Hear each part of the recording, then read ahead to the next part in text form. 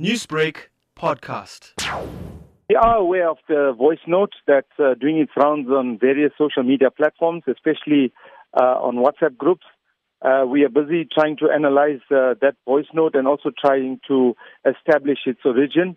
But in the meantime, I want to say that the spreading of fake news still remains a crime in terms of the Disaster Management Act, and anybody caught spreading whatever fake news or spreading fake news in whatever form or way, they will be arrested and prosecuted in terms of the disaster management regulations. In the meantime, we are appealing to anyone who knows where this voice note was created and the person that is spreading it to please come forward and assist us with information.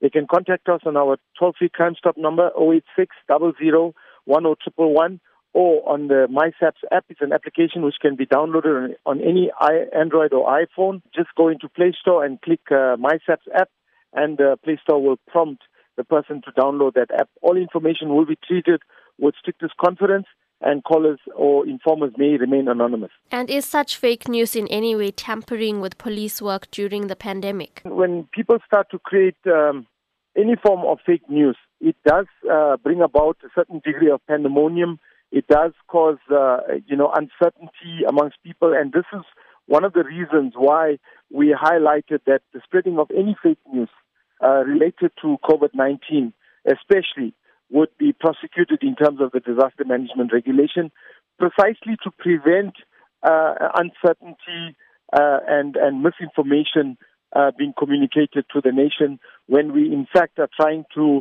promote awareness and education by spreading legitimate news to all our people. Has this been a common occurrence where people are circulating false news during the COVID-19 pandemic? This has been the first one in a very long time.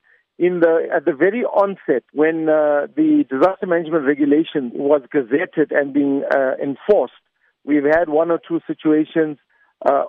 In fact, if I can count, I think there were like about between 3 and 5 of those incidents of fake news, and then it just stopped.